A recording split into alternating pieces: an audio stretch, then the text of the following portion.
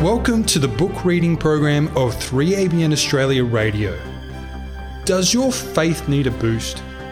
Do you think that miracles only happened in Bible times? Think again. Compiled by Remnant Publications, the book Get Ready for a Miracle recounts true stories that prove that when we step out in faith, God displays His power in undeniable ways. Here is our reader, Coville Smith. This story is entitled Lost and Found. Matthew chapter 7 verse 11 says, "If you then, being evil, know how to give good gifts to your children, how much more will your Father who is in heaven give good things to those who ask Him?" A man had been watching 3ABN for 6 to 8 weeks and was really impressed with what he was learning about the Bible. He decided he wanted to attend a Seventh-day Adventist church, but there was no listing in his local phone book for the Adventist church. He asked a number of other people, but no one had any idea where an Adventist church might be. His house was at the end of a long private driveway with a turnaround so narrow that when people drove down by mistake and tried to turn around, they usually ran over his flowers. It made him furious. Why couldn't people read the signs that said private drive and stay off his property?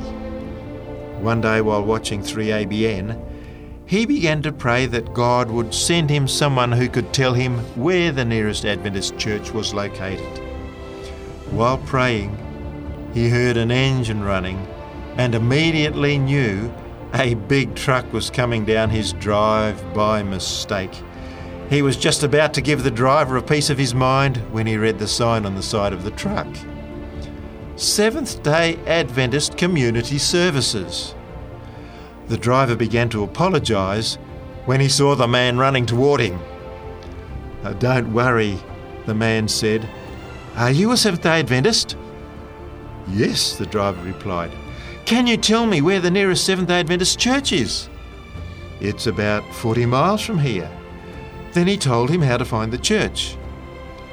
What are the chances that a Seventh-day Adventist Community Services truck would come down a private drive just as the resident was praying for a Seventh-day Adventist contact? It had to be a divine appointment.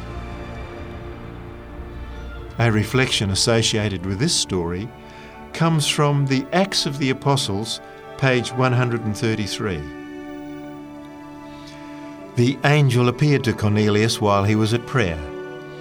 As the centurion heard himself addressed by name, he was afraid, yet he knew that the messenger had come from God, and he said, "What is it, Lord?"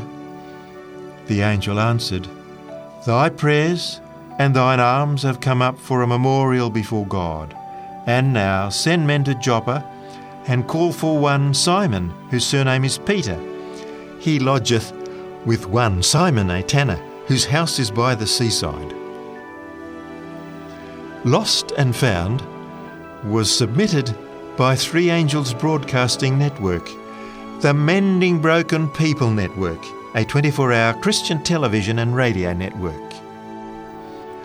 You can visit 3abn.org for more information.